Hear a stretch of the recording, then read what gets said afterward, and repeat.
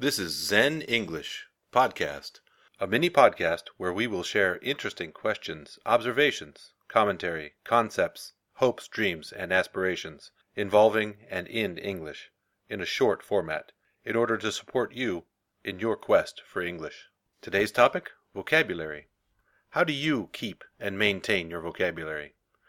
As we enter a new school year, starting in September, of course, it's a great time to get back to the basics.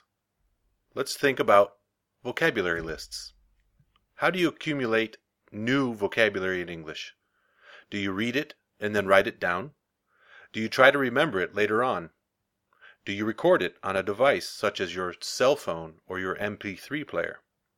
Any way you decide to do it, it is a great idea to keep and maintain your new vocabulary in a specified place where you can easily access it in a consistent manner. Forget the little scraps of paper that are spread all over the place, like your desk, car, wallet, or purse.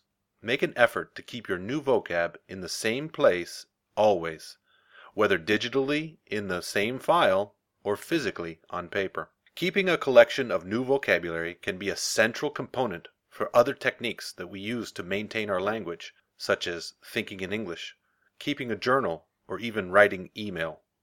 You can purposefully incorporate the new vocabulary into your thoughts, speaking, or writing, and use those activities as a central piece to use and practice and repeat that new vocabulary while it's fresh and easy to remember. Think about where you get your vocabulary. Do you get it from the internet? From books? From music?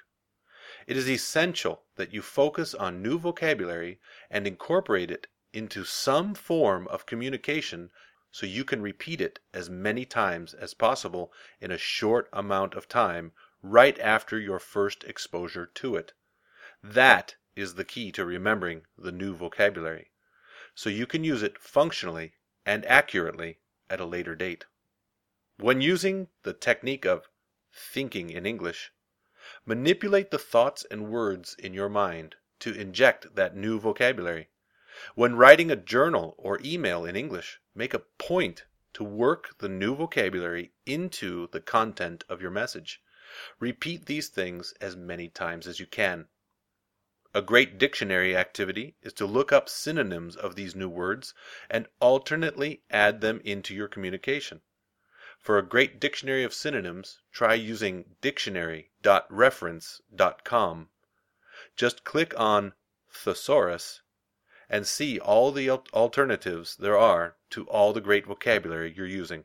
Remember, organize yourself just a little bit in order to keep your new English words in the same place, be it a recording, a list, or a series of post-its on the bathroom wall, or simply a mental list of words that you're going to discipline yourself to use later, so that you can have quick, consistent, controlled, and easy access to the new, exciting vocabulary that you are diligently putting together to help yourself in English.